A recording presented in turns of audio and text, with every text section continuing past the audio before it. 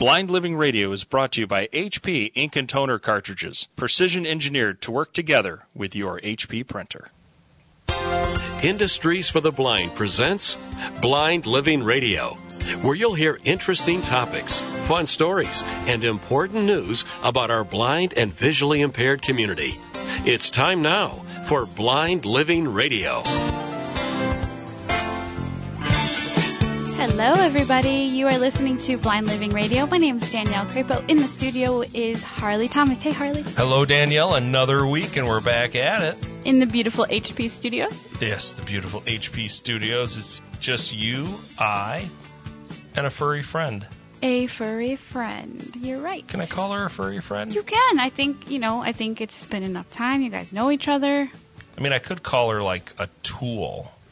You could, but I would make really mean faces at you. What you perceive are mean faces, right. You mean? Giving me a hard time. Well, I can't see, so. Well, you know. Yeah, I'm sighted, you're not sighted, or you're blind and I'm not blind. But at the end of the day, I know who the boss is. That's right. That's right. It's the furry friend on the floor, and today we're going to talk more about guide dogs. That's right. So for those listeners who haven't heard, I recently got a new guide dog. Her name is Katie. She's a golden retriever. She's pretty much the most beautiful retriever in the world, I think. Didn't we decide? We did decide that. We took a poll. Yeah. And both of us that responded. Came back, right. It was 100% unanimous. Yes. So today we are going to be talking with Meghan Whalen. She is blind herself, and she also does something pretty cool. She actually trains service dogs. No way. She does, I promise. Because someone has to train these dogs before they're given to a blind person to increase their freedom and mobility. Right. And so, Meghan does that as a blind person herself. Right. So we thought it would be cool to have Meghan on the show and to, listen to her perspective on the guide dog. This sounds like that's going to be really cool. I can't wait to talk to Meghan. Why don't we dial her up? Okay.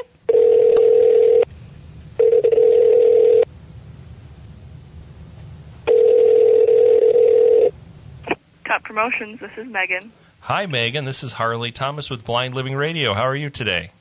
I'm great. How are you? Wonderful. You're on the air in the studio with Danielle Crapo. Hello, Meghan. Hello. So today we are talking about guide dogs. We were telling the listeners, we were sort of virtually introducing them to Katie, my new one. Mm-hmm. So we were saying that it was really cool that you train service dogs being a blind person, and that, it's a unique perspective that you can bring to it. And not only do you train, but you also utilize a guide dog. I do. I have tandem dogs almost everywhere I go. That's so cool. It is kind of cool. People give you looks. I'm like, why does she have two? Yeah, people do sometimes. And when I'm feeling kind of snarky, I tell them I'm going blind in my other eye. But I have to be careful who I tell that to, because sometimes they believe me. That's why I have two dogs. Right? Yeah. 2 hours. So, Meghan, how do you actually manage two dogs to train, and does one learn from the other one? Can you tell us a little bit about how you go about the process of training the puppy into being a full-blown dog? I take them out together a lot. I work my guide dog on my left, and I have the puppy on my right, so that she or he isn't impairing the dog's work at all. For your own safety. Right. And I think that working the two of them together really helps the puppy quickly to learn how to stay in position and keep a good pace. And I don't have really any problems with my dogs being sniffy or distracted, because they're always going at tornado speed like my German Shepherd does. And I make a point to take them out occasionally on their own, to take the puppies out on their own, and then I have them on my left, because most guide dogs work on the left, so I want to make sure they're comfortable on both sides. Sure, because eventually they need to be on the left for most of the users anyway, right?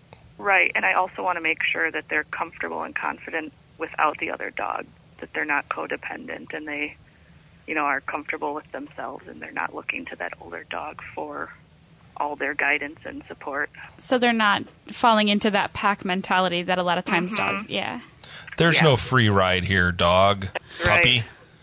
No free ride. Exactly. So, Meghan, how did you get into training dogs? Like, what made you want to do it? I had my current dog at the time, this was back in 2011. She was about 5 years old, and I was raising a puppy. And about the time that puppy was supposed to start his formal training, I found out that my current dog was going blind. And I was offered the opportunity by the program that I was raising the other puppy for. I was offered the chance to, they said they would support me if I wanted to do his guide dog training. So I did. And I had never trained a dog, or I'd never trained a guide dog. I'd done a lot of training with pet dogs, but I had a lot of support if I needed it. Since I'd worked a couple of my own dogs, I kind of knew, what the end result needed to be. I trained him for, I'd say about, it was March to October of that year, and then I went and got him certified out at Guide Dogs of the Desert, which was actually a pretty cool experience. That's awesome. So speaking of certification and that, do you teach the same skills that the schools teach? I do, yeah. I make sure I cover everything that I was taught in training with my dogs, and then I also talk to the person who's going to be getting the dog and ask if they need any additional training. I had one dog who went to somebody who had broken her ankle in the past, and she needed some brace work. If I know the dog's going to somebody who's on a college campus, I spend a lot more time in really crowded, busy, hectic areas. It's sort of like being an urban, no different than raising a dog in an urban environment or a country environment, depending on where the final user will be. Well, Megan, we are going to take a short break, but I definitely have some more questions for you after that because I think this is pretty cool. My name's Danielle Crapo, on the phone with Meghan Whalen. She is a service dog trainer, in the studio with Harley Thomas. We'll be right back. We'll be right back after a word from Industries for the Blind, Milwaukee, the official sponsor of Blind Living Radio. Blind Living Radio, dedicated to enhancing the blind and visually impaired community while enlightening and educating others. BlindLivingRadio.com. Welcome back to Blind Living Radio, supported by Industries for the Blind in Milwaukee, Wisconsin. Learn more at IBMILW.com. Hello, you are listening to Blind Living Radio from the HP studios. I'm Danielle Crapo, joining the studio with Harley Thomas. Hey, Harley. Hello, Danielle. We're back on the air with Meghan Whalen, professional dog trainer. Hey, Megan. Hello. Well, I say dog trainer. It's really a guide dog for the blind trainer. So, Megan, on the topic of, training the dog and getting the dog used to all different kinds of environments, do you find that you have access issues with dogs in training? I never have. In the state of Wisconsin, service dog trainers are covered with the same access laws as service dog handlers. And I think since I'm coming in with one who's well behaved, they just don't mind that I come in with two. I've never been questioned. That's good. That's great. Because I know sometimes I get questioned and I'm like, dude, I just want to come in for a burger. Right. Yeah. So, okay, I might know the answer to this, but I have to ask. So we've had episodes of the show before talking about the difference between working a dog versus using a cane. So do you have a preference? Do you have a reason why, you want to continue the pairing of people with guide dogs? I think it's fairly circumstantially dependent for me, but most of the time I prefer working with a dog, but I really, really think it's important to have good cane skills too, because there's times where the dog's going to need help or there's times where the dog can't go. So I think definitely overall I prefer working a dog, but I really, really appreciate the cane as well. And that's one thing that I think myself as a sighted person don't understand is that if you do have a guide dog, you really need the strong cane skills. And I don't most of the schools and other trainers require that you have some cane mobility. They just won't, you just can't get a dog. They want to see that you are mobile. Is that right, Danielle, Megan? Yeah, it's important. They'll come when you're, at least for the school that I went to, when you are in the process of getting your first dog, they'll actually come watch you use your cane skills before they can give you, the clearance to train with a dog. And Megan, same thing you found is that's why it's important. Yeah, because I think you need to be aware of your environment in order to successfully travel with a dog. I think the fastest way to get lost is to just assume the dog's going to get it right. So. And the dog is a dog, right? I mean, they're still dogs. Yeah, exactly. Yeah, I know. In class, I was reminded, like, you can't just tell the dog, go to Walmart and expect the dog to know, okay, we're going to go to Walmart, It's not Siri. You can't say, find Starbucks. Right. Find my local HP retailer. There you go. Okay, that was bad, I know. That's all right. We'll forgive you. So, okay, Meghan, one last question for you. Do you have a breed preference? Because right now I'm all about the Goldens. I've mostly worked with German Shepherds and Dobermans, and for my personal use, I prefer a dog that's more along those lines. They're theoretically, usually, I guess, they're much more one-person dogs, less likely to distract on people, and I'm really introverted, so I appreciate that. Mm-hmm. Of course, this time I have a German Shepherd who thinks she's a Labrador, so...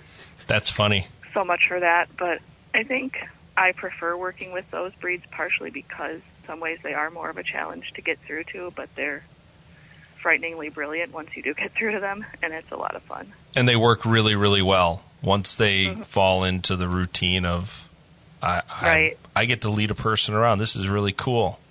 Yeah, and like the Dobermans, you got to be careful when you're training them because you show them something once and they've got it. So if you show them wrong the first time, it's going to take a lot to get it right. Jeez, no pressure. Yeah, no pressure. No pressure for the trainer at all, ever. So. Meghan, I guess a final question. When you have a dog that you're training, are you training it for a specific person from being a puppy, or does that person get assigned later? Sometimes I volunteer with a local service dog organization, and then they're not matched until they're all the way through training. But I also do independent contract work, and with those dogs, I pick them out with the person that they're going to go to, and I raise them. So far, the ones I've done, I've raised from a puppy, and we've, evaluated their temperaments and their energy levels at that point, and hopefully, so far, we're doing well, and they fit into what we need them for. But, I think they both have their pros and cons, of course, because sure. You can only put so much. Of a guarantee on an 8-week-old puppy, but it's a puppy. Chase them so much. Yeah. Well, thank you so much, Meghan, for being on the show. I wish you success in the dogs that you train. Great, thank you. Thank you, Meghan, and I want to thank you for joining us on Blind Living Radio, educating us a little bit more about training guide dogs. Wish you the best of luck. I'm Harley Thomas with Blind Living Radio in the studio with Danielle Crapo. See you all soon. Thanks for listening to and supporting Blind Living Radio. You can support Industries for the Blind by ordering any of our products from blind-made.com. That's blind-made.com. Blind Living Radio is brought to you by HP Ink and Toner Cartridges. Precision engineered to work together with your HP printer.